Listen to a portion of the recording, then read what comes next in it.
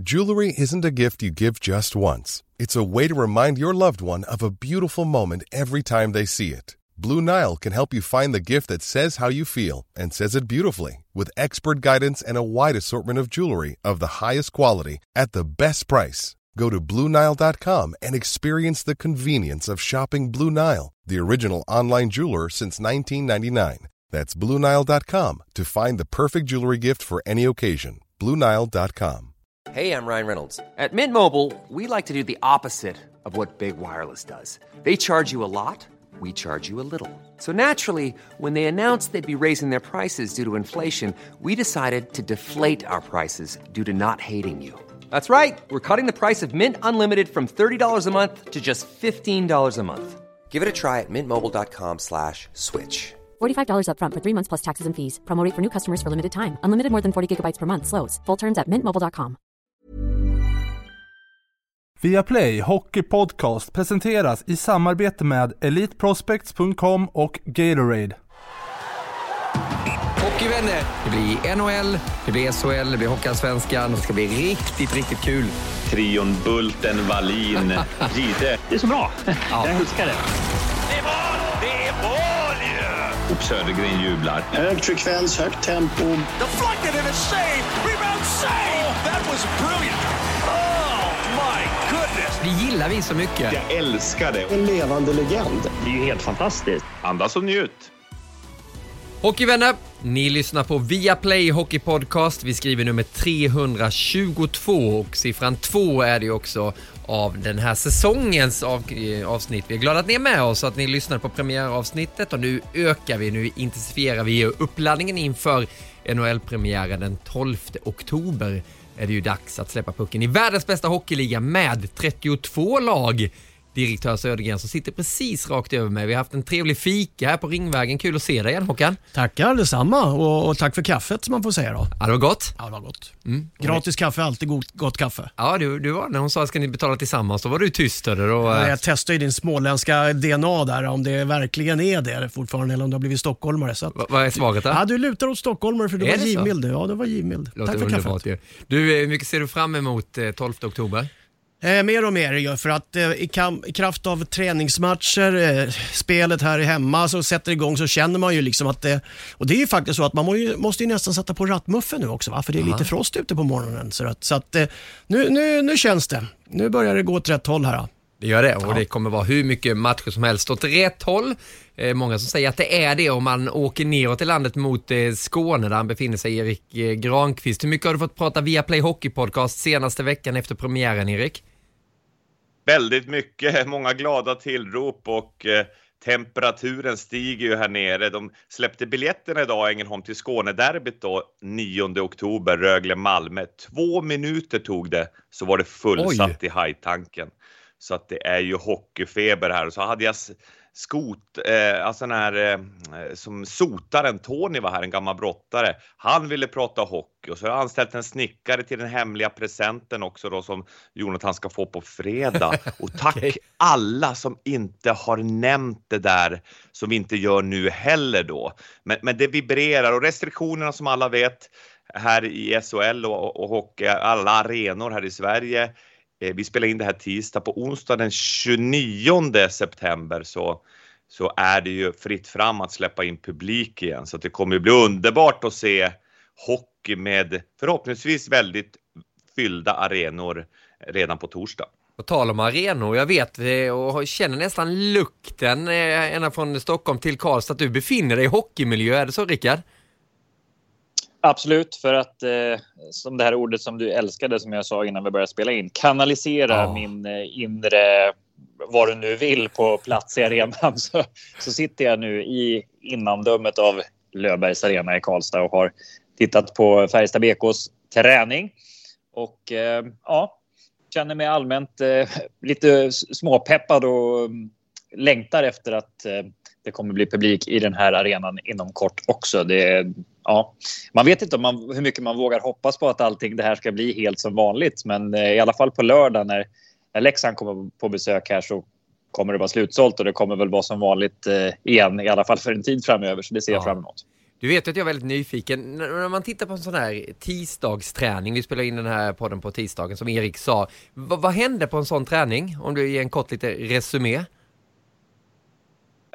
Ja, vad ska man säga? Ni som har sett ett antal träningar, så man känner ju igen sig mycket. Ni som inte har sett så många A-lagsträningar, så är det ju ofta att man börjar med några övningar med lite tempo i, så försöker man få lite kamp, lite spelövningar, lite powerplay, lite boxplay.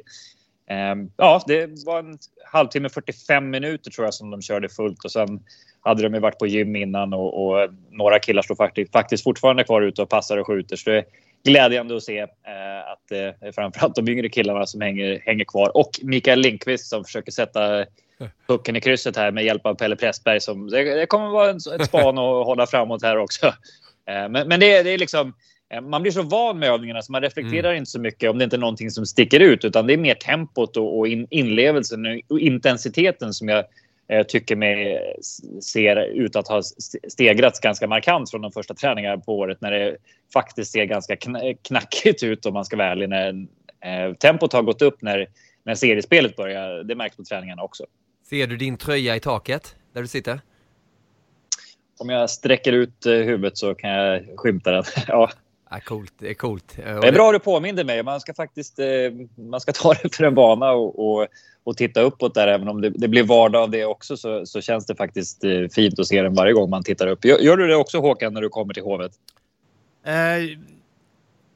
Alltså, sätt och vis, jag vet ju var den finns, va? Men jag brukar ha en plats som gör att jag inte kan se den på grund av jumbotronen, för den hänger precis bakom på den sidan. Jag vet ju att den är där, va? Och jag ser när jag går, och så blir man ju alltid påminn om. Så jag håller med dig, det är trevligt faktiskt. Jag brukar alltid säga till folk liksom att det är nynnes att få hänga där, för att det är inte det att man hänger där själv, utan det är ju att man tittar på de namnen som hänger på sidan där, som gör att man får lite man får lite kontakt med vilken verklighet man har hamnat i där uppe. Men du Håkan, det Rickard beskriver med träningen, en vanlig tisdag, nu är det inte serielunken, det är ju precis startat upp här, men ändå, hur mycket tror du har förändrats från tiden när du var proffs, om man får säga så? Ni var ju inte heltidsproffs alltid, men en viss del av din karriär var du det. Ja då, i det större perspektivet. Ja, men dels så tränade man ofta senare. Nu är det ju, jag vet inte, startar de 9 på morgonen nu för tiden, eller om det redan är tidigare.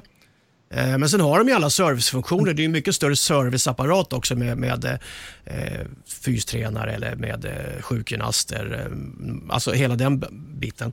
Men sen när du kommer på själva ispassen, så tror jag att det mesta som skiljer där, det är ju faktiskt att du är fler tränare och att du har större intensitet tack vare att du är bättre tränad. För jag tror alltså att upplägget på träningarna skiljer inte så himla mycket. Inte om jag i alla fall relaterar till det Rickard sa här. För att du hade egentligen den strukturen på träningarna också. Och sen individuellt efteråt.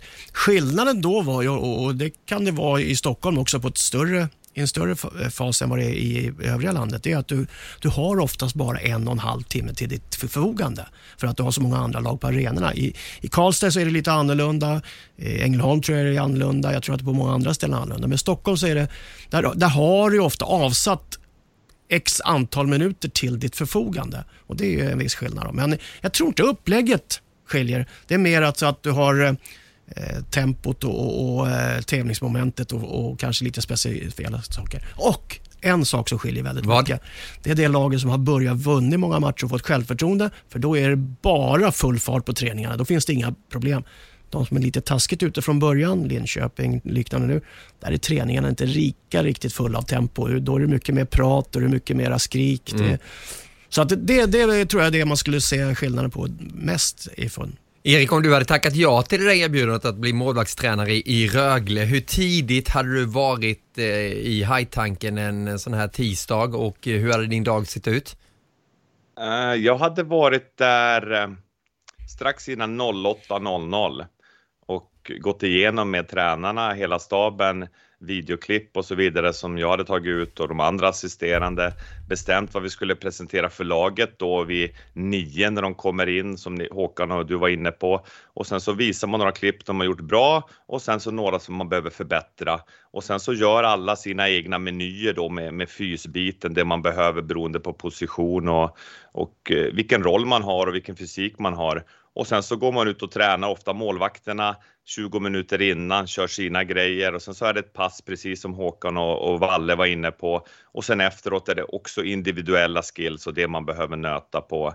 Så att det är verkligen inrutat schema och nu såg jag att Cam Abbott idag, jag läste Daniel Roth i HD, den här förnämliga reporten som sa att Cam var inte nöjd alls med prestationen senast. De måste upp, de måste förbättra intensiteten på träningen i allt de gör och allt handlar ju om förväntningar. Rögle förväntas vara ett absolut topplag och de vill vara bäst av alla och just nu ligger de 6 då efter 3 matcher, 2 färre än Brynäs och Växjö, men de är inte nöjda så att det är ju hela tiden de här 4 underbara urna som man jobbar efter. Utveckla, utbilda, uppmuntra och utmana. Och det är det som man har då. Och får man att alla spelare vill utvecklas och har inlevelse som Rickard var inne på och att alla ledare orkar coacha sig själva, att komma dit 08:00, sprida energi, ge feedback, vad som kan bli bättre, förstärka det som är bra, då blir det ju en kraft som förhoppningsvis är som bäst när det ska avgöras i slutspelet framåt maj. Men du Rickard, om det kommer in en ny tränare, du är kapten i det här laget och den här tränaren då som heter Niklas Gide säger då okej grabbar, då tar vi lite lunch, sen så har vi teori från 1 till 15:30 på eftermiddagen. Hur hade det tagits emot? Det beror på vilket läge av säsongen man är, men generellt sett så har man ju eftermiddagarna fria de dagar som inte är matchdagar. De dagar som är matchdagar, de går ju egentligen helt till att förbereda sig och fokusera. Så det är väl den tiden man har för att göra allt annat i livet och framförallt ladda batterierna på. Så jag tror inte att det hade gett så mycket mer om det inte var en väldigt, väldigt bra teorilektion. Ja, det är risk för att det inte hade varit det kanske. Men du, vi går väl vidare med mer hockeysamtalen här via Play Hockey Podcast. Kul att få den här inblicken också i en vanlig hockeytisdag. Så utom det nu finns det i det där speciella livet i sporten som vi älskar så pass mycket. Jag läste i The Hockey News, har ju haft en ranking, jag vet inte om ni såg den också här med de 75 främsta spelarna genom tiderna hade de plockat ut och det var 2 svenska som tog sig in på den här listan. Peter Forsberg, plats 48 och så våran Niklas Lidström som slutade på plats 9. Såg du den här rankingen, Valle? Nej, den gick mig förbi faktiskt. Vi hade ju vår egen ranking här för något år sedan av de svenska spelarna så vi vet ju alla hur otroligt svårt det är att ranka och jämföra eror och så, men ja, utan att ha sett den så känns det väl lite snålt att bara 2 svenska spelare var med. Och vilken vill du ha in mer? Foppa 48 som sagt, det var 75 spelare. Ja, exakt.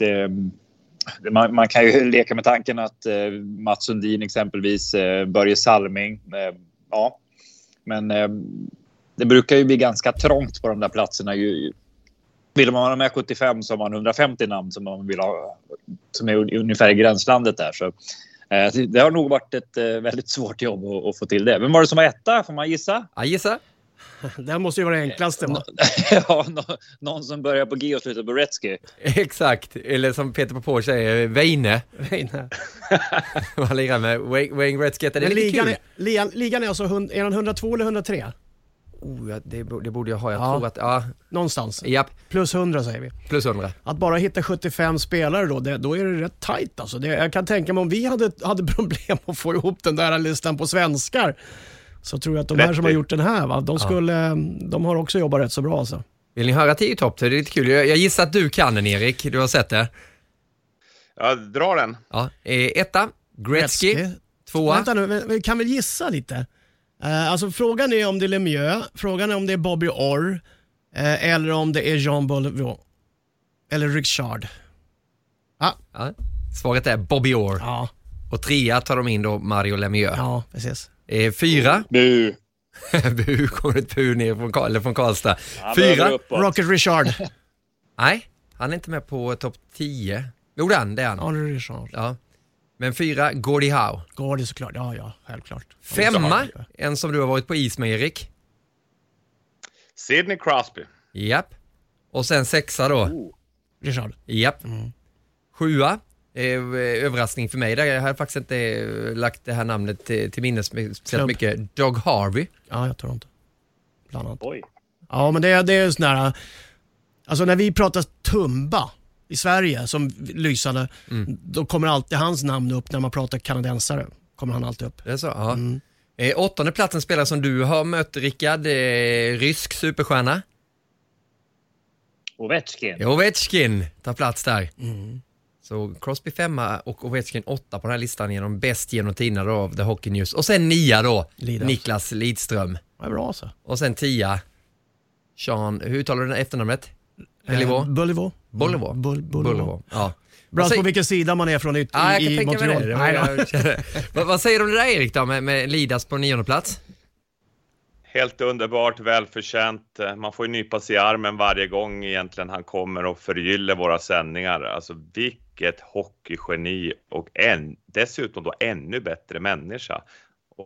Och på den här listan, de man har träffat, jag träffar Crosby som du nämner, de är ju så oerhört sympatiska och härliga, fina människor utanför. Och när de kommer in på rinken, då tävlar de. Och vi har pratat om det så många gånger förr, men det är underbart.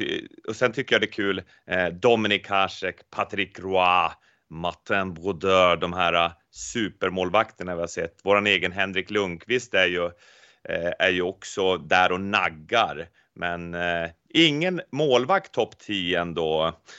Men det är kul att se såna här listor och jag älskar ju nostalgin och jag tycker det är härligt att Håkan tar in Tumba också. Jag såg Tumba-dokumentären, vi ska kanske inte gå in på den på SVT och vilken artist han var. Och det var nog inte alltid så lätt att leva med honom kan man säga, eller spela med honom, men vilken ambassadör för svensk hockey och även svensk golf. Jag ska bara läsa sms jag fick från Lidström då. Han skickade det här till Viaplay Hockey Podcast. Han hade skrivit till Expressen också. Men god morgon, utropstecken. Läste precis den där artikeln om rankingen. Och det är en väldigt stor ära att hamna på topp 10-listan över NHLs bästa spelare genom tiderna. Det är många namn som jag har sett upp till genom åren och beundrat. Så det gör det väldigt speciellt att hamna tillsammans med dem. Och jag är stolt om man känner att man har presterat något. Skriver Niklas Lidström och hälsa till alla på Viaplay Hockey Podcast.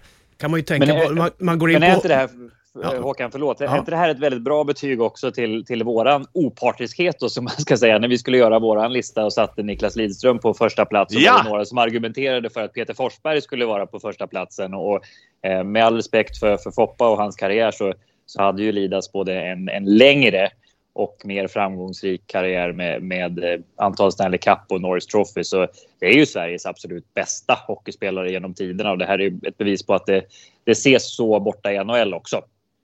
Och sen så bara lägga in med Foppa att när han var helt frisk och skadefri och när han pikade i vissa matcher, då dominerade han ju som ingen annan. Men det här är ju över tid. Ja, men då fick han ju bästa man på plan. Det räcker väl. Vad fick han då?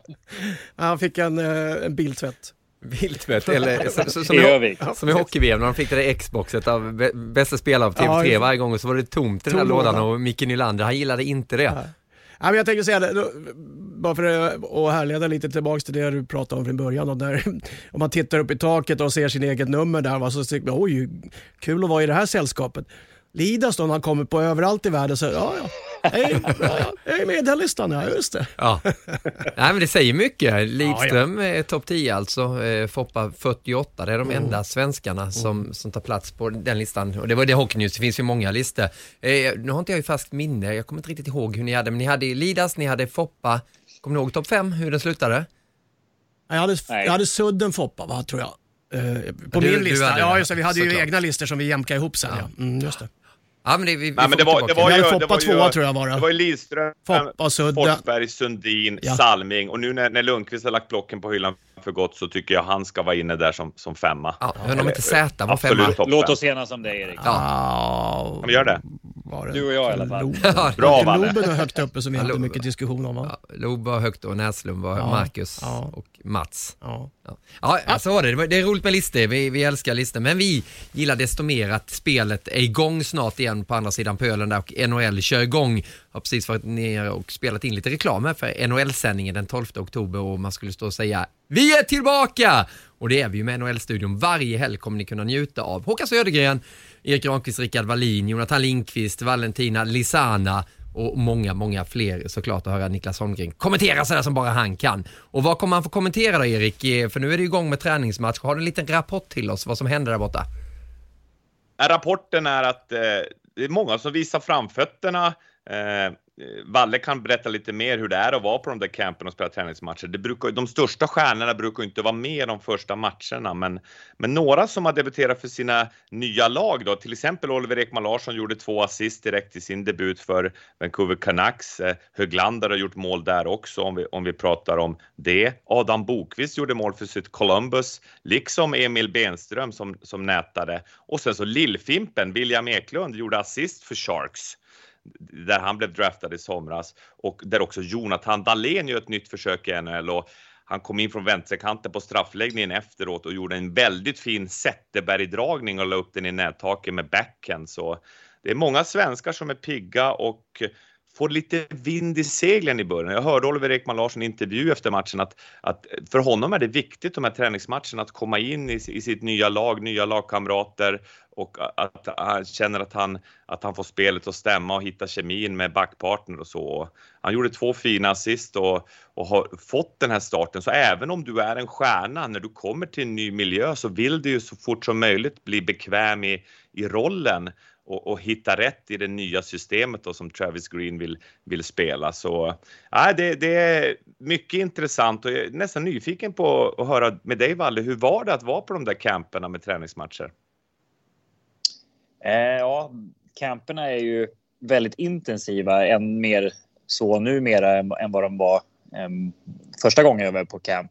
Jag vet att men som svensk så var man ju van att när säsongen börjat det var lite inkörsperiod och sen spelar man träningsmatch. Här kan det vara 2 träningspass och så kastas du in i en matchsituation, och det är ju kamp om platserna.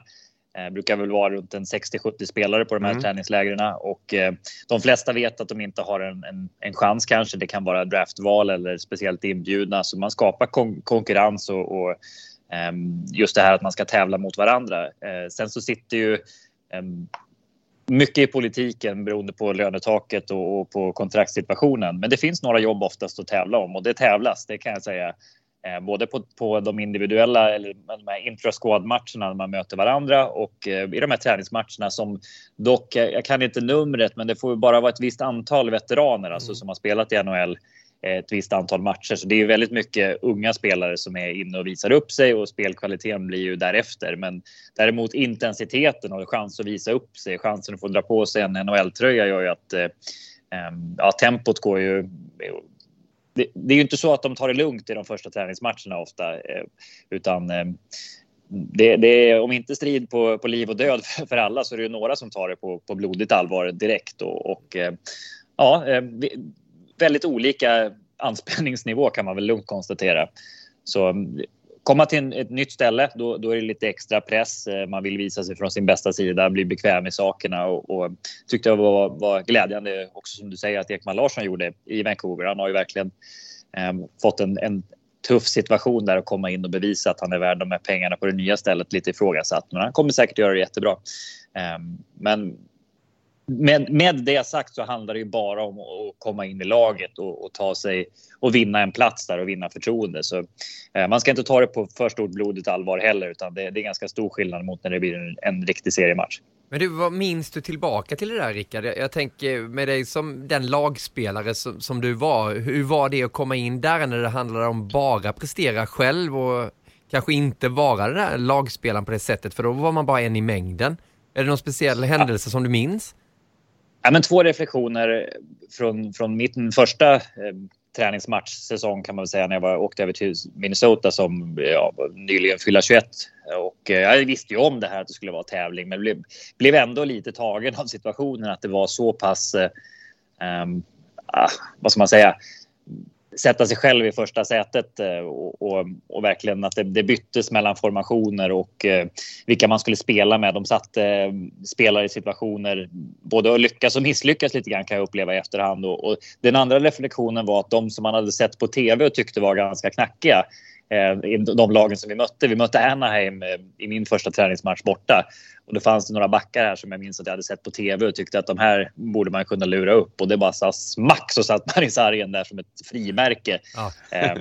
Men det var lite överväldigande nästan och för mig som kom från elitserien då och komma och spela mot de här, de hade Korea och Stellene med och det fick vi strikta instruktioner att så fort de kommer in på isen, då byter ni.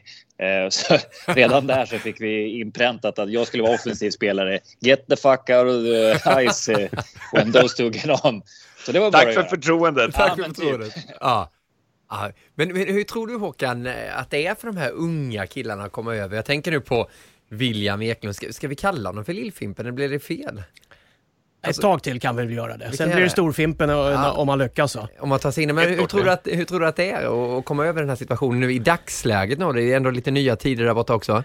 Jo, men vi ska fortfarande komma ihåg att vi kommer från en rätt omhändertagen verksamhet. Man har varit nära hemmet i det här fallet som du relaterar till då. Vi är ju uppfostrade med en helt annan grundsyn än vad till exempel de här killarna som är uppfödda på den kanadensiska prärien, som det här är egentligen, det är liv och död i stort sett, va? Du kan hamna i en lön i AHL på $35-40 000, men du kan hamna i NHL med en lön på $700-800 000. Och det är ju deras stora chans att komma sig vidare kanske från satsat, vi vet ju själva juniorverksamheter i Kanada, alltså den är rätt så tuff också, va?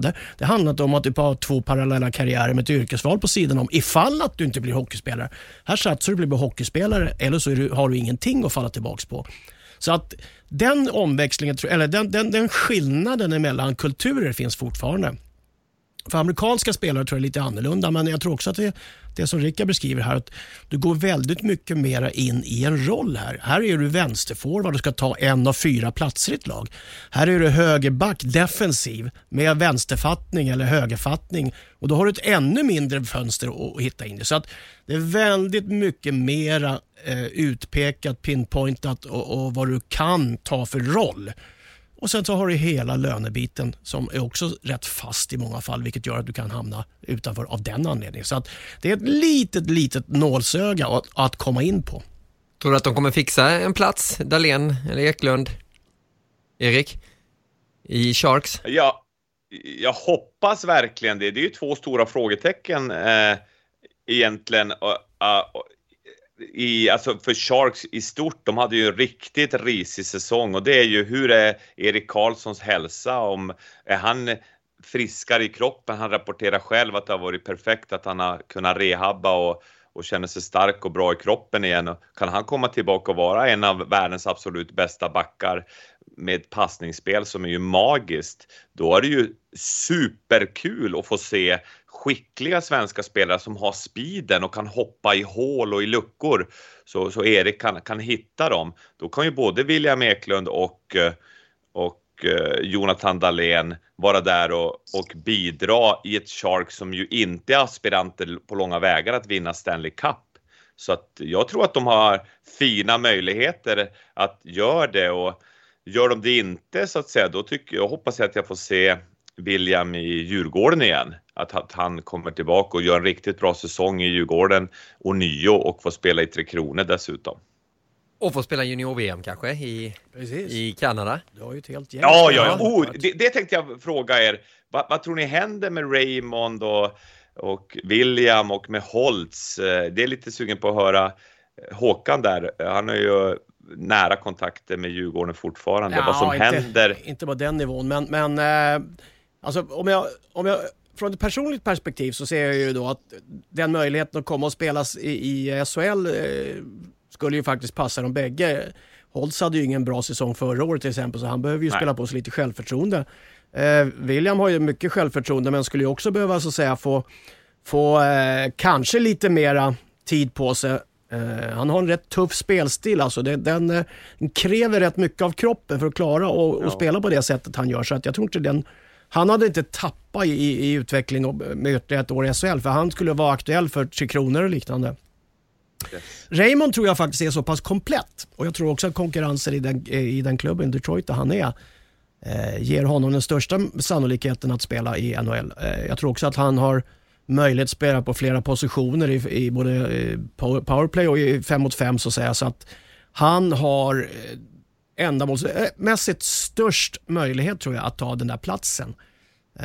Men övriga gånger så jag tror definitivt att de 2 Djurgårdarna skulle behöva åka hem för att få bättre utveckling än att hamna i ett farmarlag. Raymond tror jag däremot är den som skulle vara, eller som blir kvar, skulle jag inte kunna tänka mig där borta. 2 Djurgårdar sa du, missade jag en? Nej, Holtz och Eklund, ja, är inte det 2? Ja, precis. Ja, det säger bara för att du vill ha hem de här och nej, det det tackar man ta emot mig, men jag tror fortfarande, och den diskussionen har ju varit nästan evigvarande, så att säga, att väldigt många sticker för tidigt, hamnar i AHL och får ett rätt så abrupt omställning också av hela hockeylivet, vilket gör att de tappar i många fall. Vi har ju sett många svenskar som har kommit hem efter både 1, 2, 3 eller 4 år utomlands och som definitivt inte har blivit bättre när de är borta. Så att det gäller liksom att tänka sig för vad som är bäst i långa loppet. Och där är kanske det svårt att stå emot agenter, NHL-klubbar och allmänhet generellt som tycker att man ska ta chansen. Och sen tittar man i checkblocket också. Ja, och exakt. Och där finns det ju ingen färdig mall vad som är bäst för alla, utan där gäller det att man har kloka rådgivare runt sig och se till just den här individen bästa resa de närmsta 3-4 åren. Och alla vill slå sig in i världens bästa hockeyliga. Där det finns nu den där vanliga mallen. Vi är tillbaka till divisionerna som såg ut som de gjorde tidigare. Och då är jag lite konfunderad ibland. Man får alltid ta upp mobilen och kolla vem som är var. Ut, och vad spelar de nu? Men jag finner mig till Atlantic. Jag tänkte vi skulle ta en liten genomgång. Vi kommer gå in ännu hårdare på vissa lag senare. Men det är dags nu att öppna upp Atlantic Division. Där jag kallar den för Tampa-divisionen då. De är ju regerande mästare. Men du har alltså Tampa, Florida, Ottawa, Boston, Toronto, Montreal, Detroit och Buffalo. Det är Atlantic-divisionen. Om du tar dina hockeyögon mot den, Rickard, och tar fram favoriterna, vilka kommer ta sig till slutspel, tror du? Jag tror på... Alltså, varje år så får man gå på det som har varit. Det är lite svårt att riktigt skicka någon hiss eller neråt, tycker jag. Utan de flesta lagen är inte så stora förändringar. Jag tror på Tampa såklart. De har ju fått behålla stommen och är ju de det obestritt bästa laget i ligan sett till hur läget var i fjol. Så de kommer ta en slutspelsplats. Jag tror Toronto kommer göra det. Deras hjärnspöken börjar ju ofta sen när det blir slutspel. Jag tror på Florida och jag tror ändå lite grann på Boston trots att deras fönster för att riktigt utmana har blivit mindre och mindre. Montreal tror jag får lite svårare. Ottawa varnade jag lite för förra veckan. Jag tror att när de får ihop det så kan de bli överraskande bra, överraskande snabbt. Men jag tror nog kanske inte riktigt att de är där. Men de har några unga spelare som när de hittar rätt så också gått ut och sagt Pierre Dorion som är GM där att nu är deras rebuild över, nu ska vi börja utmana, så vi får se om det stämmer. Och det de tappar en slutspelsplats på en vecka alltså? Jag sa inte att de skulle bli slutspelslag förra veckan, Håkan. Jag sa att de kommer överraska. Jag håller med dig. Och utmana, det är väl en överraskning. Jag tror många kommer få trubbel och kommer tappa poäng mot, för de är rätt bra. Så jag håller med dig. Bra backspelare. De unga killarna får Stützle där, Kachak och ett par stycken till, va? Vad heter han? Bateson, högerfattare där gillar jag också. Bateson, ja. De har nog riktigt sköna lirare på gång faktiskt. Så att det kan nog tänkas faktiskt att där kommer det kommer inte vara kul att åka upp och möta Ottawa nu för tiden. Kanske inte var förut heller, men du fick i alla fall poängen med det då. Aha. Erik, surfa in på Atlantic Division du också. Vad finner du då? Ja, jag finner att Florida, ledda av Patrik Hörnqvists energi, de kommer bara fortsätta och bli bättre, så det var ju en av de mest sprakande duellerna i slutspelet. Vi minns ju Tampa göra upp mot Panthers där i en Florida-duell, och det var ju en av de roligaste serierna under hela Stanley Cup 2021. Så de kommer ju fortsätta. Montreal har ju tagit en del knepiga beslut, och Carey Price som jag befarade under säsongen har ju dragits med en knäskada. Även om han var kan vi dra så? Om du drar lyssna. Om du drar ditt lag där så kan jag surfa in lite med lite spelare som jag tycker är roligt också, så kan vi ha en liten diskussion där. Då. Det kan bli lite roligare. Ja, gör det. Nej, om jag fortsätter då. Florida. Ja. Ursäkta att jag bryter in där. Men så är det rätt kul. Alltså det som är spännande där, det är ju Lundell när han kommer in, va? Finländska superstjärna. Så nu har de 2 finländska centra där. Det kommer ju att göra dem mycket, mycket bättre. Och i övrigt så har de ju också under det är 2 år nu egentligen, sakta men säkert tagit steg på steg va. Och sen målvaktssidan där de har faktiskt rätt så kul kille på gång va. Ja, Spencer Knight, han är ju underbar. Otroligt spelsinne och lugn i målet. Ja, det är bra. Alltså Boston, jag håller med. Jag tror fortfarande så att säga att de har ett litet fönster kvar där de kan komma långt. Vart av med Krejci till exempel. Men där har ju Frödén gjort rätt så spännande saker. Så det ska bli spännande om han kommer med. Men det är samma sak där som vi pratade om innan va. Han har gjort mål lite i de här matcherna där det faktiskt inte är kanske det bästa motståndet. Vad tycker du Erik? Vad har Boston att komma med? Nej, men det är ju Boston, de har gjort det så bra för de har ju egentligen lyckats vara en konkurrent och hänga med mycket tack vare de här superstjärnorna med Bergeron och Marchand i spetsen, och Krejci valde att åka hem. Det var lite chockartat för Bruins att han drog hem till Tjeckien igen. Där förresten Jagr fortsätter producera poäng, snart 50 år gammal. Oj, fyller han år snart? Det var en avsticka 15 februari, 12 dagar efter undertecknad så fyller han 50 år. Där är vattuman som han är. Men vi pratade i förra veckan också om Boston att Linus Ullmark som faktiskt stundtals var grymt bra i Buffalo, lite skadeproblem. Kan han hålla sig frisk bakom Boston som har bra ramstarkt försvar, då kan han få ett supergenombrott. Så Boston blir att räkna med ändå. Tuukka Rask opererar höften. Han vill spela i Boston, men jag skulle kunna se honom i Colorado faktiskt, som har lite frågetecken på målvaktssidan. Men gå vidare med Atlantic. De tror väl inte att han ska lira på hela året va, Tuukka? Ja, han kommer tillbaka till våren och kommer han tillbaka och är sugen och frisk igen, då skulle han ju kunna förstärka Avalanche som ju vill vinna Stanley Cup. Och tala om att komma tillbaka, det är ju väldigt många svenskar som har Detroit Red Wings som favoritlag, inte så konstigt med tanke på framgångarna, och så många svenskar som var framstående. Hur lång tid ska de vänta innan det blir röda tider igen, Rickard? Ja, där i tvistar i lärde höll jag på att säga. Och jag tycker väl att de sen Iceman kom in ändå steg för steg börjar gå åt rätt håll, men de har ju haft de har ju inte de här spelarna att bygga på som har gjort att det har lyft riktigt än. Jag tycker att det kommer bli kul att se hur man får ihop exempelvis hur man får in Moritz Seider i laget, om han kan vara en skillnad där. Hans utveckling de sista åren har gjort att man har ganska höga förväntningar.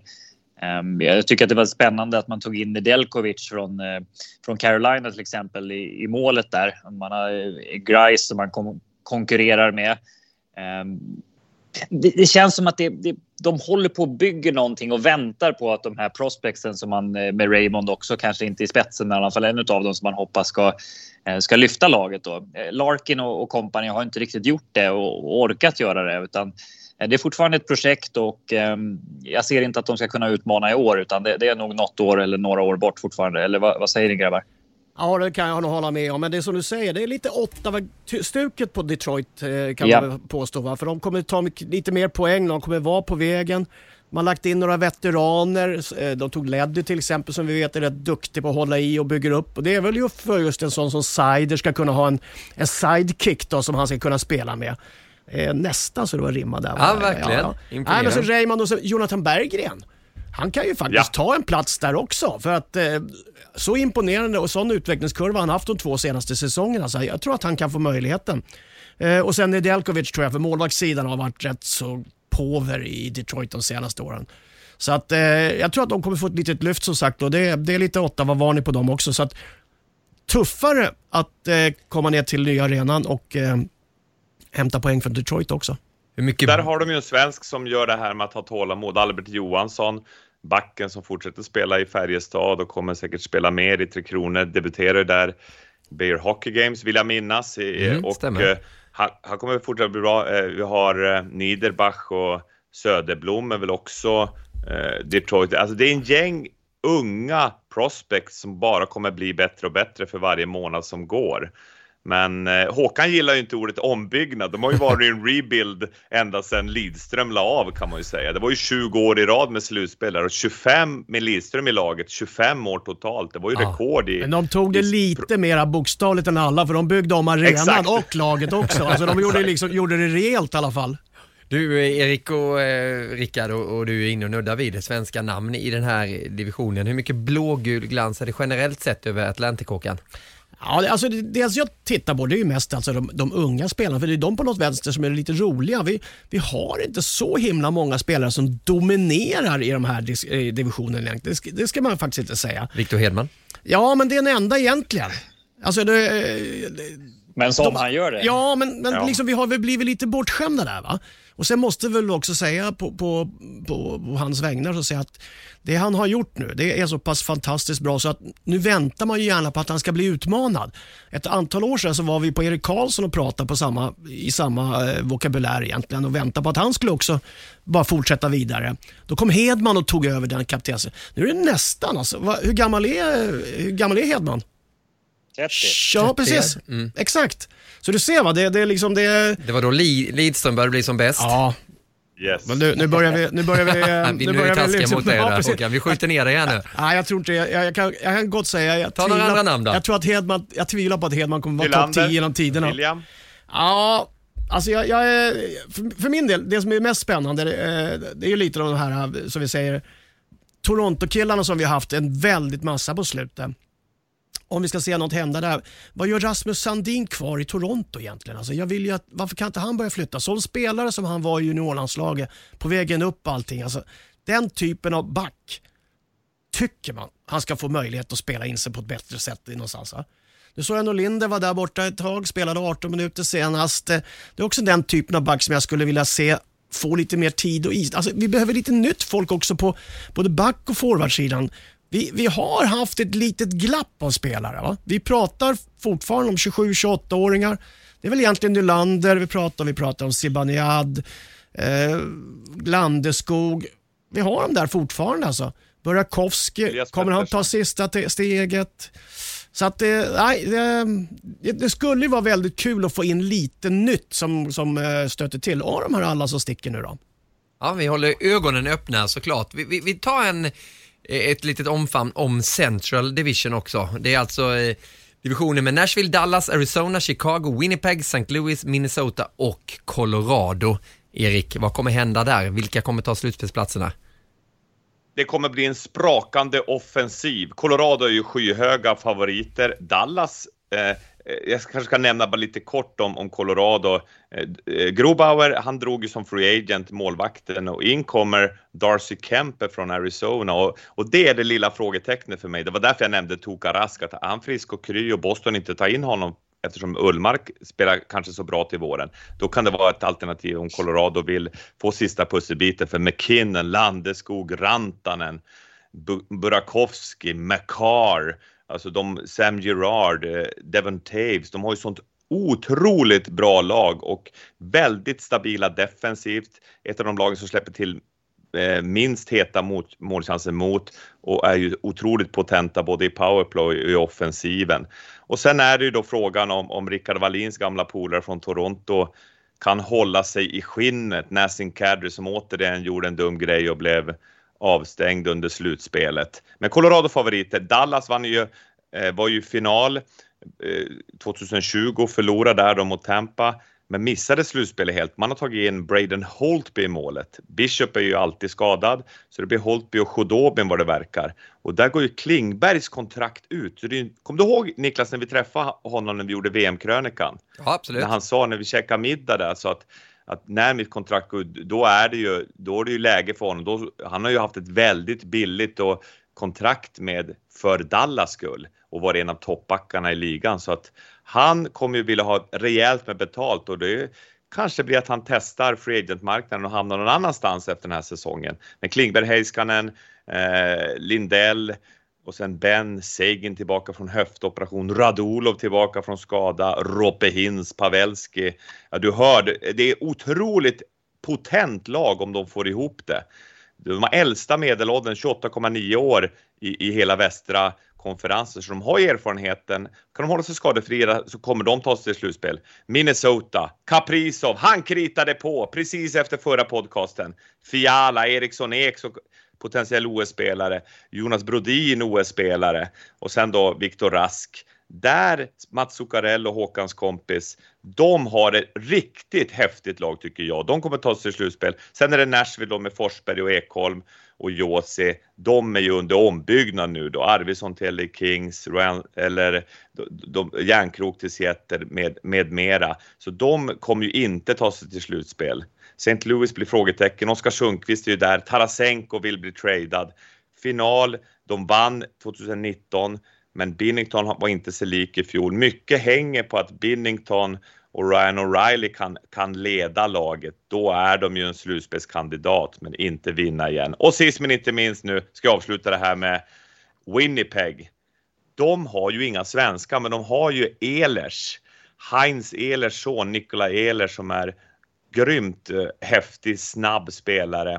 Och om Helleback kan vara en av ligans bästa målvakter återigen. Wheeler, Scheifele, Ehlers, Dubois om han börjar hitta rätt center som kom från Columbus. Och sen då Christian Vesalainen. Kommer ni ihåg honom? Den här powerforwarden. Absolut. Som vann guld i Frölunda 16 och CHL och han har vunnit SM-liga. Det är en vinnare. Han och Ville Heinola, den här härliga backen. Man har förstärkt backsidan med Dillon. Så Winnipeg är också en slutspelskandidat. Om du vill veta Niklas vilka som går till slutspel, då är det Colorado, Minnesota, Dallas och sen kanske Chicago. För att de har sån grym offensiv. Taves tillbaka förhoppningsvis från sjukdom. Kane dominerar. Och Marc-André Fleury i målet som de tradade till. Eller som gick då från Vegas Golden Knights. Så där har de då The Brinkett, Kubalik, Kirby Duch. Jag nämnde många namn, men jag är jäkligt spänd på att se Central. Det kommer bli ruskigt rolig hockey där. Och Arizona då under ombyggnad. Bort med Oliver Ekman Larsson då till Vancouver. In med Anton Strålman, Louis Eriksson, Johan Larsson, Viktor Söderström. Det är några svenskar att hålla ögonen på i Coyotes. Var det 4 eller 5 lag som gick till slutspel? Nej, det var 4 som går till slut. Ja, det blir ju 3+1 då. Vi är ju tillbaka igen där. Men Colorado, Dallas, Minnesota är klara. Sen har vi då Chicago, Winnipeg som är också heta kandidater. Var du så här i skolan också, Erik, när du fick en uppgift att du verkligen körde järnet och sen så tog du hela lektionerna nästan och sen så ringde du ut igen och de andra hade inte säga någonting? Jag var det. Ja. Jag gjorde ju en traumasession med, vad heter han, Ravi Welch, en av världens bästa traumaterapeuter. Och då kom jag på att ofta när jag hade gjort det, då blev jag shamead av läraren sen. Jaha, du tror att du är så bra. Alltså det var så det var uppe i Boden. Så att jag jobbade precis med det traumat. Så att du fångar upp det helt rätt. Jag ber om ursäkt. Jag är inte så bra. Men det var vad jag hade att säga om Central. Du, om mig, om jag är lärare... Du återupprepar traumat. Exakt. Man har en tendens att göra det. Men vet du vad? Ja, du fick MVG av mig här, Erik. Nej, det fick jag inte. Jo då, absolut. Men det, som du säger så är det ju en division som det sprakar om och som vi i Sverige framförallt och tycker är väldigt intressant för det är många svenska spelare. Vilka är de mest intressanta, Rickard, i Central? Ja, det finns ju ett gäng där. Jag tänker på Landeskog framförallt som poppar ut där. Jag är ju också, som ni vet, förtjust i Minnesota-duon där med Brodin och Eriksson Ek. Sen, ja, det är väl de som jag ser som de absolut största. Jag tycker ju John Klingberg, han kanske vill ha ett nytt fint kontrakt, men hans spel de sista 2 åren har tyvärr inte gått i rätt riktning. Så jag hoppas att han har ett sånt här år, ett sånt här kontraktsår där han kliver tillbaka och är så bra som vi vet att han har potential att vara. Jag vet inte riktigt varför det har gått så pass mycket åt fel håll, om det är att han inte riktigt hittat rätt i och med att Heiskanen har tagit över lite mer och mer. Men ja, det är min take i alla fall. Är det något namn jag glömmer där, tycker ni? Det blir tyst för första gången i poddens historia. Du hade ett krokigt finger. Jag tror du pekar bara till vänster där. Ja, det är bara du och jag som sitter här inne. Ja, precis. Nej, men det som är kul, eller som kan bli kul i den här divisionen, det är ju Chicago igen. Alltså, från att ha varit nere och riktigt kört i botten här. Mitell och Colliton har haft ett tufft jobb. Nu då, om de får Taves tillbaka så är det är en värvning egentligen, va? Du Seth Jones fick du in där också. Du har Fleury i mål, va? Så att nu börjar de få den där lilla ysten, plus att de har blivit av med Keith Seabrook, alla de kontrakten som egentligen inte gav utväxlingen i poäng och i segrar, va? McQuarrie, Kane, så att på något vänster, det finns ju en, vad ska man kalla det? Potential. Ja, hockeykultur på något sätt, så att alla de här utländska spelarna de har med Kubalik och de som kommer till, de faller rätt fort in i den här uniformen, den här otroligt vackra dräkten som Chicago ändå har, och formas rätt bra de där. Så att Chicago ska man inte räkna bort den här säsongen. Det kommer också, om vi får återigen säga, lite Ottawa, vilka nämnde vi mer där som var Ottawa och Vancouver, också ett lag som man inte ska räkna bort igen. Det finns ett antal lag faktiskt som har blivit bra mycket bättre, men kanske inte hotar att gå hela vägen. Nej.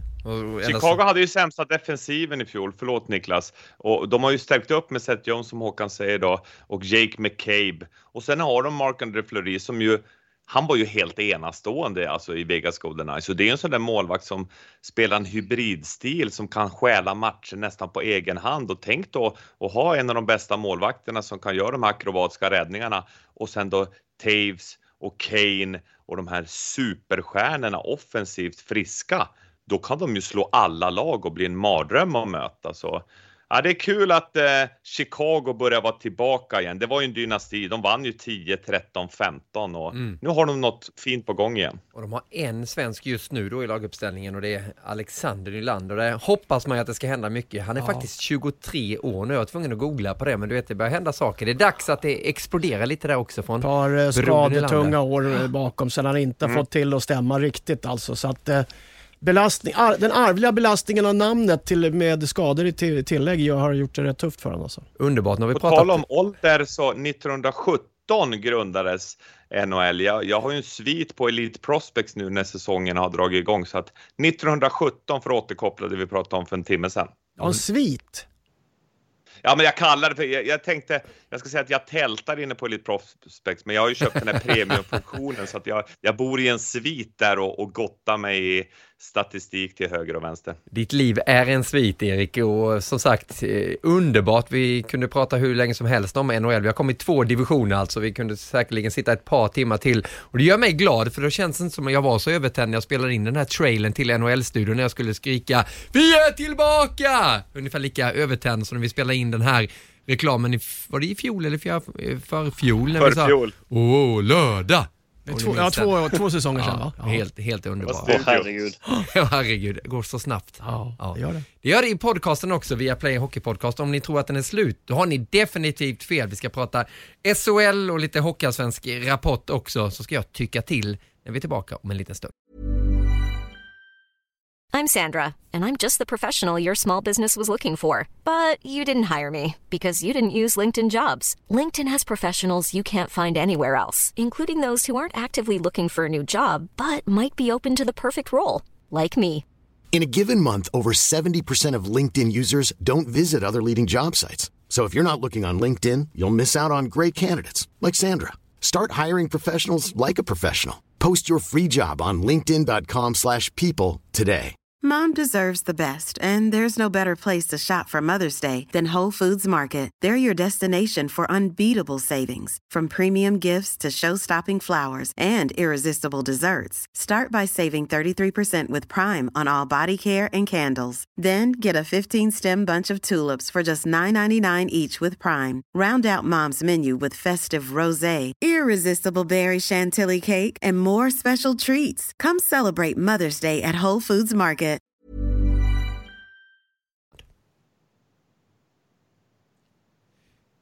Via Play Hockeypodcast nummer 322. Jättetack till våra sponsorer som är med och stöttar den här podcasten som ångar vidare en säsong till. Hoppas ni uppskattar det och lyssna in avsnittet som har varit också. Det finns 321 stycken som ligger där och bubblar. Många intressanta och en hel del intervjuer också. Det är så vi kommer jobba den här säsongen också, där det blir allt från NHL till Hockeyallsvenskan, junior-VM och STHL, allting. Vi tar det stora greppet om hockeyvärlden. En hockeyvärld som nu har fått en ny president. Och det här är något som jag vet att du är väldigt intresserad av, Håkan, för det har varit samma man som har styrt sedan 1994. René Fasel, ja, den tandlekande hockeydomaren från Schweiz.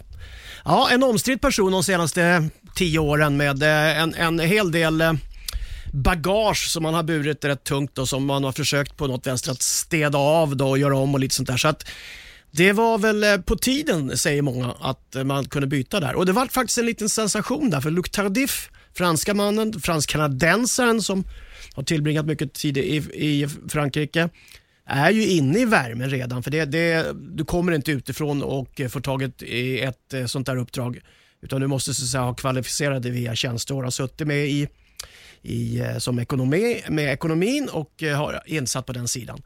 Men jag skulle vilja säga att det var lite överraskande val också av flera anledningar. Ett, så var det ju nästan tänkt att René Fasel då hade utsett Frans Reindel som sin arvtagare, kändes det nog som. Henrik Back Nielsen, den danska ordföranden som drev igenom VM framförallt på hemmaplan med sån succé, var också en väldigt stark kandidat och har suttit med högt upp också. Men bägge de här två varit omkörda, inte bara av Tardif, men också av Peter Brisa, den tjeckiska kandidaten som kom in lite på sidan här. Och det var jag nästan ännu mer förvånad över, för att han har alltid sett som egentligen en klubbarnas representant. Hamnar ju från den sidan med, vad ska vi kalla det, med den här Champions Hockey Leagues, Nordic Trophy, de här klubbarna som skapade en parallell organisation då till internationella förbundet. Så att det var många faktorer tycker jag som svängde det här valet och gör det extra intressant. Och framförallt ska vi se vad resultatet blir. För att Fasel har ofta varit knuten väldigt mycket till de östra hockeynationerna och många tror ju att han ska hamna i KHL nu som någon styrelseledamot och liknande. Så att det är någon form av förändring på gång inom hockeyn, men det är svårt att säga vilken väg det går. Vad känner du, Rickard, när du tänker, nu har du ju själv börjat komma in i styrelserummen, men om man tittar just hur hockeyn styrs, pratar man fotbollen så är det ju väldigt mycket korruption och vad man lägger fotbolls-VM och det diskuteras kring det. Hockeyförbundet, hur mår det tror du och tycker du det har skötts senaste åren? Det internationella hockeyförbundet har ju ganska kraftiga saker som har hänt som man kan ifrågasätta i det här Vitrysslands-VMet i färskt minne. Sen har jag varit lite för lite i de här salongerna. Håkan har ju mycket bättre bild över hur det faktiskt har gått till och går till i de där allra innersta rummen. Men ja, det är ju hur som helst på tiden tycker jag att man gör en förändring där på ledarsidan också och förhoppningsvis ge plats för lite nya idéer, lite nytt blod och vi får helt enkelt se vad den nya ordföranden kan sätta för stämpel och för prägel, för det är alldeles för tidigt att bedöma än tycker jag. Mm. Så du lagbilden, Erik, som de tog där efter deras möte var klart? Ja, man blir ju faktiskt matt. Alltså det är manspread och de sitter där och vad var det? 2 kvinnor va? Mm. Och resten satt liksom ihoptryckta nästan där med alla män som satt med breda benen. Det var märkligt. Ja, det är det jag menar. Ja. Det blir en symbolisk bild av och men tyvärr är det ju är för trögt och det går för långsamt i den förändringen, och jag skulle också vilja säga att som vi har varit inne tidigare har vi ju kritiserat till exempel Anders Larsson som har varit som är boss i svenska hockeyförbundet, är ordförande, att man inte har tagit för tydligt avstånd mot till exempel då det här med Vitryssland och Lukasjenko. Det var ju inte förrän Skoda sa ifrån, huvudsponsorn, som det blev en förändring där vars man skulle spela VMet. Och vi har ju såklart spekulerat i att han har en egen agenda, att han vill hamna i styrelsen där. Och det är ju jättebra att det finns en svensk representant i styrelsen där nu i HF, men det är mycket politik och mycket, tror jag, ruffel och båg bakom kulisserna som vi inte känner till. Och det som Valle säger, det är ju Håkan då som jag tycker själv skulle kunna vara aktuell för en sån position, är ju den som känner till vad som händer där runt cigardoften i de salongerna. Den dagen jag kommer med ett sånt sällskap, då kommer de liksom, den där dörren Håkan, kolla vad det är bakom den, och sen så är det en fallgrop bara. Vilket styr! Ja, men du, det är mycket politik kring OS som kommer här i februari också. Ja. Nu går det att läsa om att Kina ska nog förmodligen inte vara med. De kommer ju hemma is och jättehockeyturnering som stundar. Då kanske Norge ska ta den platsen, för Kina är för dåligt. Vad händer? Ja, och vilken överraskning att Kina är för dåligt. Ja. De är ju trots allt rankade en 37-38 eller vad är det med på världshistorien? Nej, så det är lite parodi. Lag. Ja, precis. Det är parodi alltså egentligen. Det måste man väl faktiskt tillstå. Och det vaknar upp i det här tillståndet. Men Men det handlar ju lite, ursäkta uttrycket, om stålar. Det är ju bara att inse det. Alltså säga, att Kina får OS, att de får ett eget lag med i den turneringen. Det är ju inte alltid så att hemmalandet har så att säga, alla är kvalificerade i alla idrotter bara för att du är arrangör inte. Men här är det så, vart så. Och man har gjort det så. Så var det ju även Korea. Men det var ju spännande att man vågar reagera på det rätt så fort. Va? För Kina trots allt, även om det inte är någon stormakt i hockeyvärlden än, så har de under rätt lång tid försökt att få in det här. Men att Tardif tar upp det direkt som det första egentligen på agendan, det är ju ett statement. Va? Och det kommer ju sitta på hans CV ett eller annat sätt, både på gott och på ont. Du vet aldrig när det kommer en kines bakom dig och plockar upp den här CVn igen och titta vad du gjorde här. Ja, det kanske blir en rolig Norge-historia där, istället för att Norge får med och spela OS. Fortsättning följer, men det är alltså det senaste då att eventuellt Kina inte kommer få med i OS. Skulle det tas beslut i oktober, va? Ja, jag tror det. Det är väl dags att de gör det. Det var att de kommer på det nu i alla fall. För det är ju hockey i full gång nu på alla fronter. Hemma också publiken ska få återvända och det kommer bli fullt i Malmö Arena. Kunde vi läsa 12 000 eller vad tar de in där nere? Det är väl något sånt. Kanske ännu fler. Nej, det är nog runt 12 tror jag i Malmö. Men de firar ju 50 år så att de hade väl 50 kronors biljetter. Men publiken ska tillbaka nu i SHL som har startat upp. Där Brynäs har fått en bra start. Är du förvånad över det, Rickard?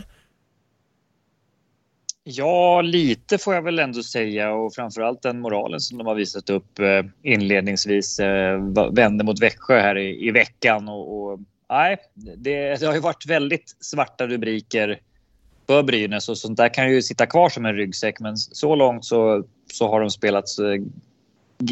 spelat ganska bra ska jag inte säga, men de har plockat vinster och det är det handlar om nu, att inte hamna efter och få den där belastningen på sig och på alla spelare igen. Så bra jobbat av Brynäs i starten och visa det där goet som saknades under förra året. Ja, det här är väl egentligen tvärtom vad de hade i fjol, va? Där de tappade självförtroende i början. Nu har de ju spelat till sig lite självförtroende. Och det är ju faktiskt, tycker jag, den enda egentligen intressanta följetongen nu, att se 6, 7, 8 matcher fram, ända kanske upp till 2-siffror, 10 matcher.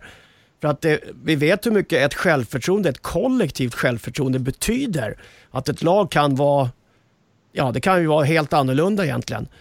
Och tittar du nu på både Linköping, Timrå väl kanske mera väntat att de skulle ha lite tufft i början och svaja lite, men Linköping som började dåligt förra året slet egentligen halva året egentligen med att överhuvudtaget klara sig upp ur bottenträsket. Redan efter 4 matcher är det ifrågasatta rätt starkt. Det är inget tydligt tecken alltså. Leksand med imponerande vändning senast, det är självklart, men sen studsar man tillbaks ibland, så att jag ska gå med nöje och titta på Djurgården-Leksand imorgon, har jag tänkt mig, för att se vilket håll de snurrar åt. Förhoppningsvis neråt. Ja, det känns ju som en viktig match redan nu då. Djurgården är ju i samma läge också, va? De är ju fågel eller fisk, det vet man ju inte. Så att där behövs det självförtroende också. Kul att se Linus Widell då, den gamla bekantingen från Södertälje där när vi jobbade med Hockeyallsvenskan. Fina handledare på honom. Men det är många som har startat 10 år i KHL. Ja. Det är bra alltså. Ja. Han har fått ihop det till en sommarstuga någonstans. Man kan nog köpa din tomt i Huddinge som du fick när du gick dit en gång i tiden. Här. Du Erik, SHL-rapporten, hur lyder den? Får jag börja hylla på tal om kvinnor och män. Erika Gram kommer in som assisterande sportchef, eller tillsammans då med Johan Alsen.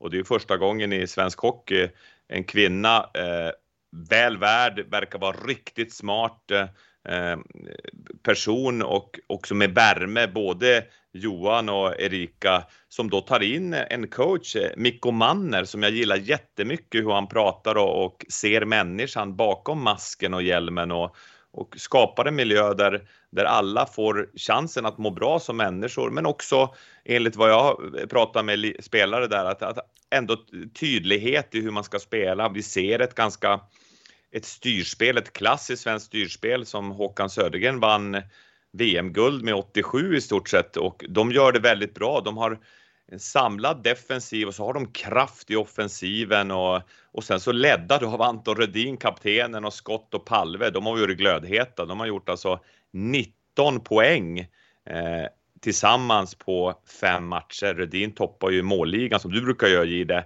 med 5 mål så här långt. Så Just att de också visar moralen som Håkan och Valle är inne på, att de har kunnat lägga under och sen så vänder tillbaka matcherna. De tar byte för byte och de är inne på väldigt positiv spiral, och det är ju för tidigt att säga vart det landar, men just att man pratar om mänskliga värden i en tid där många lider av psykisk ohälsa, så försöker de skapa en miljö där det blir en psykisk hälsa. Och det vet vi, när man mår bra, då är förutsättningen att prestera mycket bättre. Så kul att se. Annars är det ju toppkedjan i Växjö med Gynge, Rosén och Nettinen. Julius Nettinen som var i Ambripiotta i fjol. Som har ju varit supervassa, 29 poäng framåt. Så att offensivt så har det varit kul att följa de här två toppkedjorna. Och sen är det ju allt det här, vi vet alla, vi som har spelat på toppnivå, när man får en tuff start och börjar jaga. Vi ser Luleå som bara har vunnit en match av 3. Vi ser då Timrå och Linköping som är ju förväntade lag längre ner, och Leksand då med Björn Hellkvist som redan tidigt i match 2-3 börjar hänga ut toppspelarna, att de bäst betalda i hans lag är sämre än motståndarens sämst betalda. Då vet man att oj, nu redan så börjar det ryka i skeppet och det läcker lite och man börjar tömma ut vatten och försöka laga. Men när jakten får börja så tidigt, då är det jobbigt att vara hockeyspelare och prestera. Det gäller ju att ta sig igenom det såklart. Men just vad som händer i botten är oerhört spännande. Och jag tror att Djurgården verkligen håller tummarna för att William Eklund och Holtz kommer och förstärker laget. För det behöver de. Jag ser ingen bra struktur i deras spel så här långt. Men du Rickard, vad tänker du när du hör det Erik beskriver där om Leksand och Hellkvists kommentarer? Just om det här med betalda spelare då som inte levererar. Vad känner du kring det ämnet? Så här tidigt? Det är klart att det signalerar ju precis som Erik säger att det är något som inte är som det stämmer. Man är inte nöjd med insatsen. Man gjorde en väldigt bra säsong i fjol med kanske lite lägre förväntningar på sig. I år kom man in med högre förväntningar och ett lite sämre lag med att man har blivit av med Rivik och Cehlárik som var de som var skillnaden faktiskt i de matcherna som var jämna. Eller egentligen de flesta matcherna som Leksand vann om vi ska vara helt ärliga. Och om man la till det andra vinstreceptet för Leksand i fjol så var det att man jobbade väldigt hårt och var väldigt strukturerade och pressade och väldigt synkade över hela isen, och det upplever jag inte att man har varit i år, utan har spelat helt okej, skapat en hel del men haft svårt att göra mål och blivit frustrerad, och den frustrationen läckte ut från huvudtränaren också. Så Leksand behöver hitta ett lugn, behöver få några vinster och hitta det där självförtroendet igen. Det är väldigt lätt att skapa det när man inte har förväntningar, men det är väldigt svårt att behålla det när man har höga förväntningar på sig. Så där i tror jag Leksands problem är just nu att de har inte riktigt rätt bild av vad man är för sorts lag i år kontra i fjol. Nej.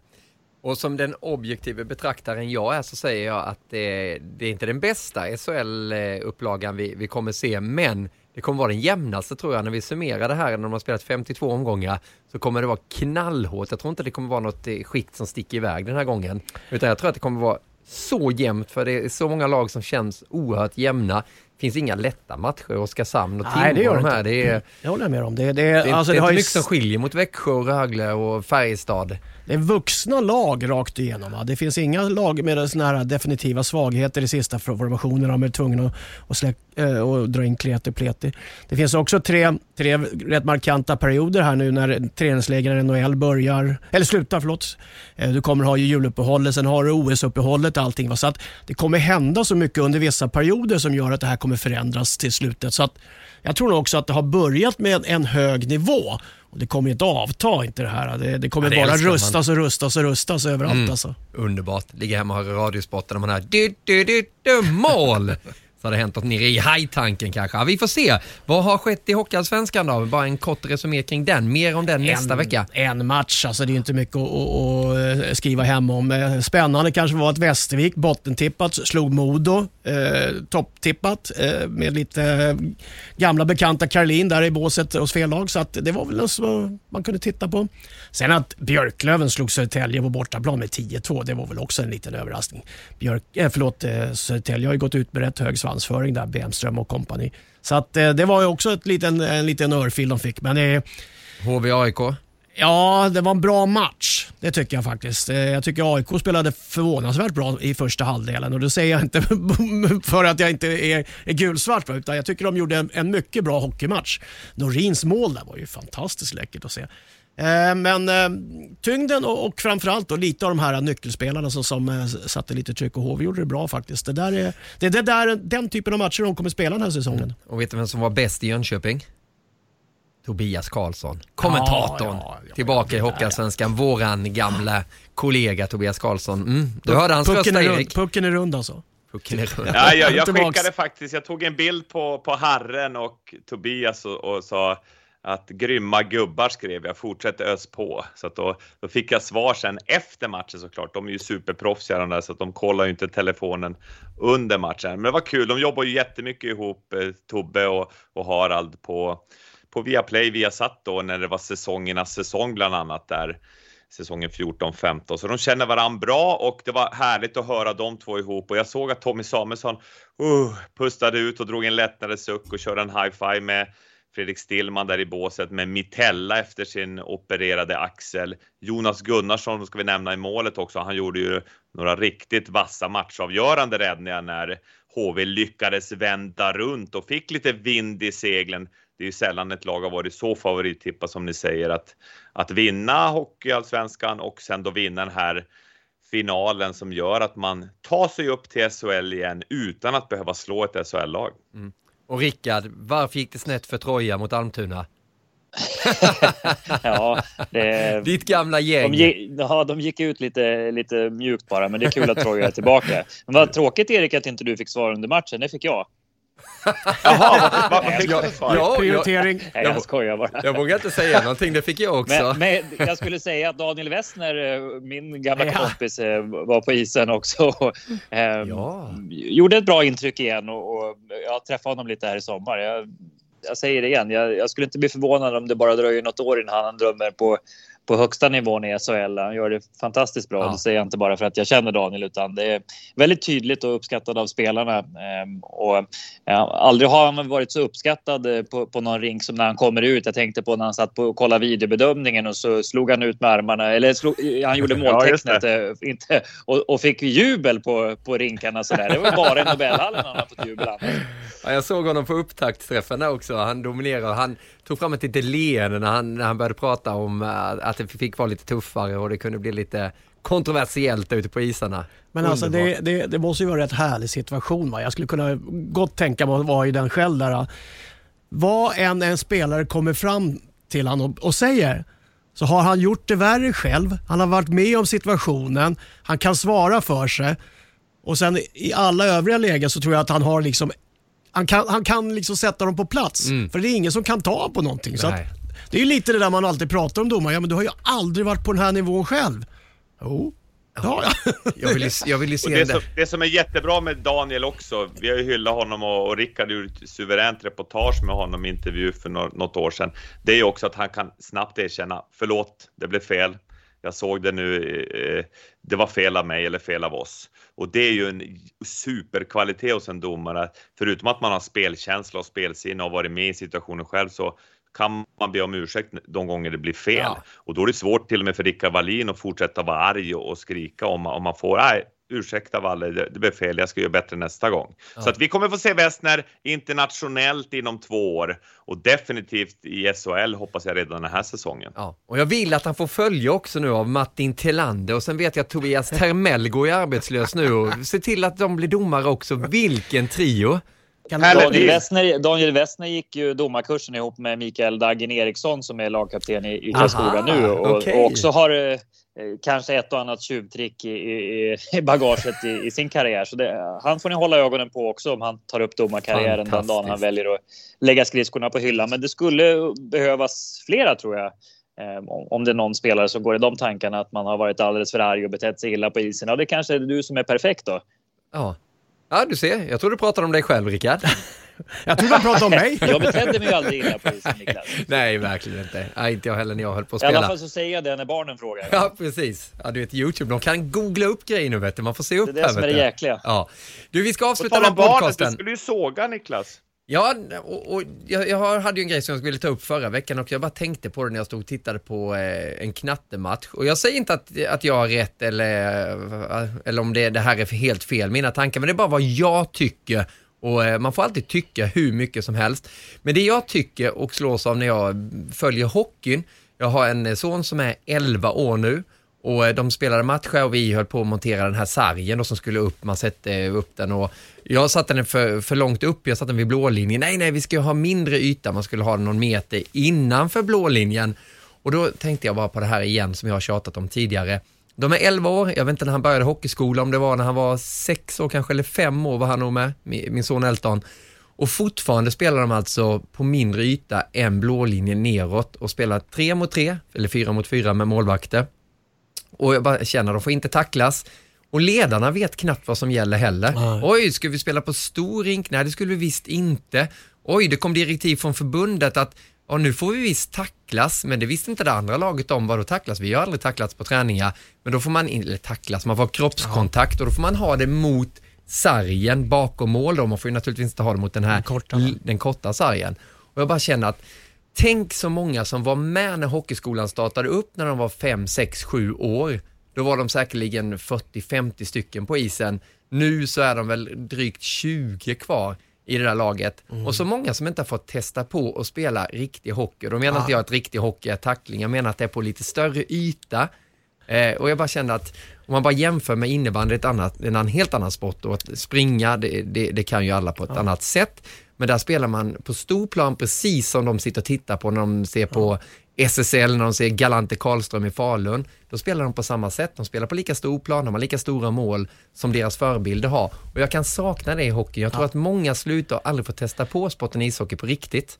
Jag tror också att vi gör oss själva eller våra barn en otjänst genom att hela tiden överorganisera allting och bestämma över dem. För det är ju det har man ju lärt sig som förälder, att det inte alltid är så lyckat. Va? Barn måste få pröva sina egna vingar och göra sina egna misstag för att lära sig saker och ting.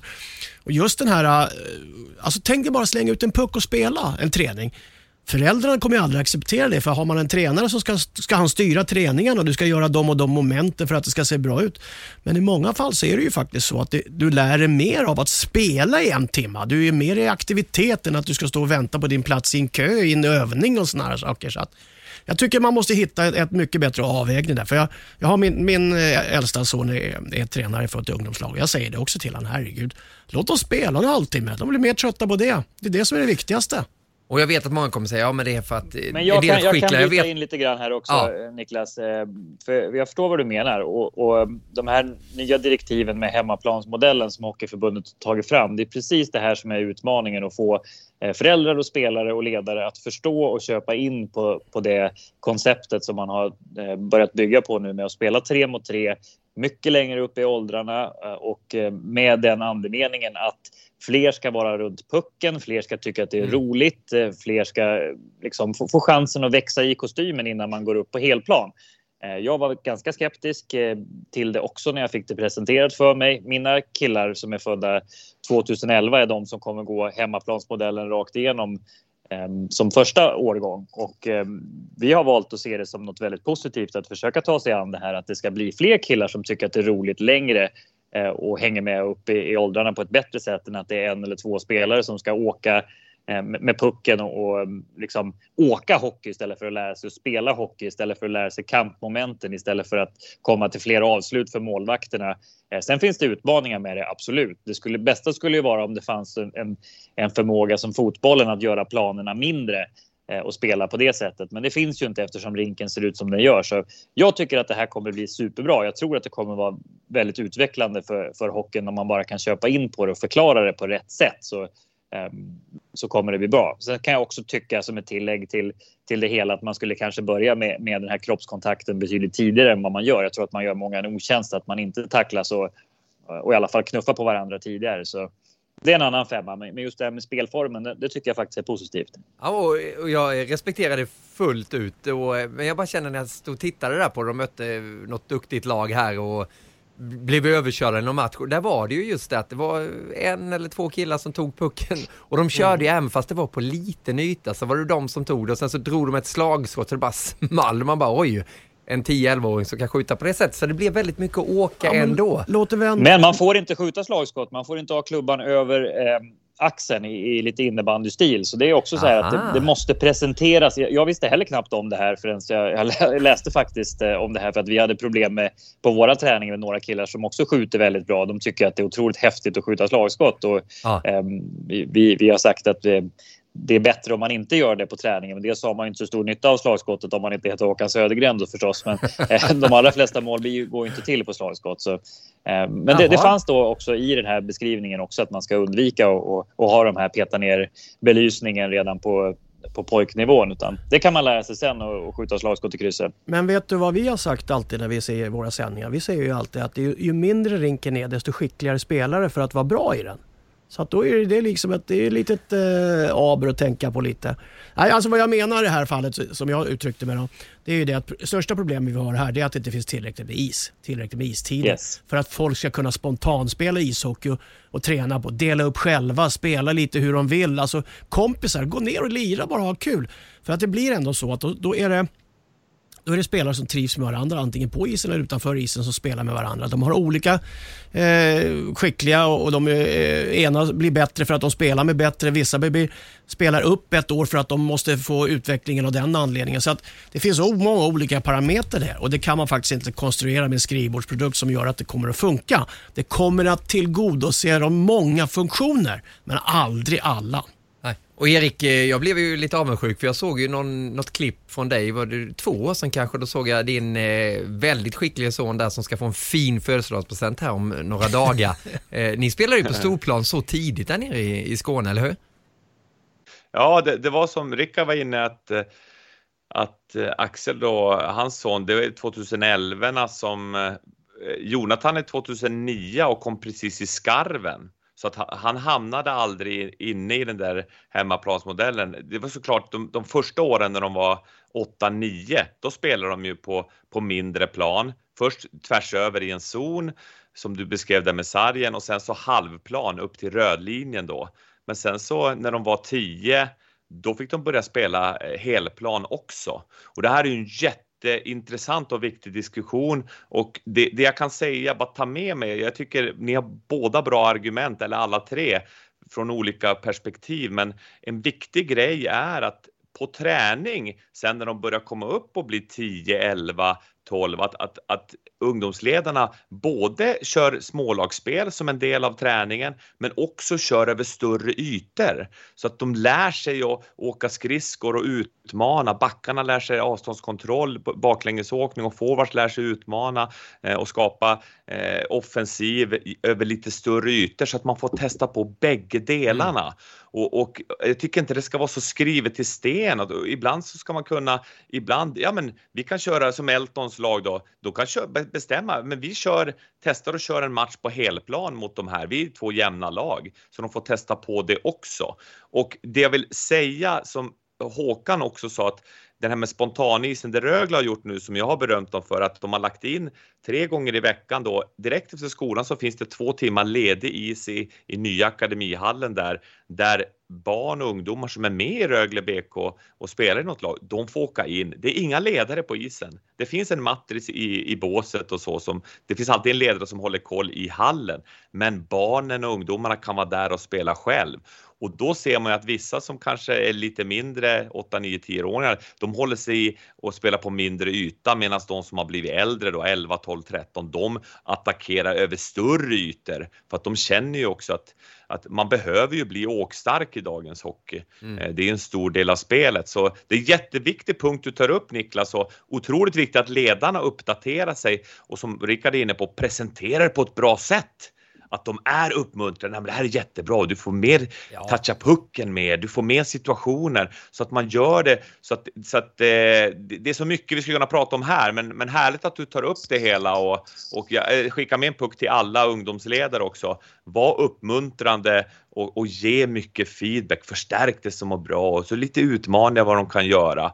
Så att barnen kommer till en miljö där de blir sedda. Ja, och det är faktiskt inga som har gnällt av barnen heller. Det var bara jag som gjorde en liten reflektion där som vanlig hockeyförälder då, att det är så. Det var kanske för att jag kände att Elton började bli så stor när han snodde mina nya Adidas sneakers nu, att han har storlek 43 i skor. Jag tänkte han måste snart få spela hockey på storplan.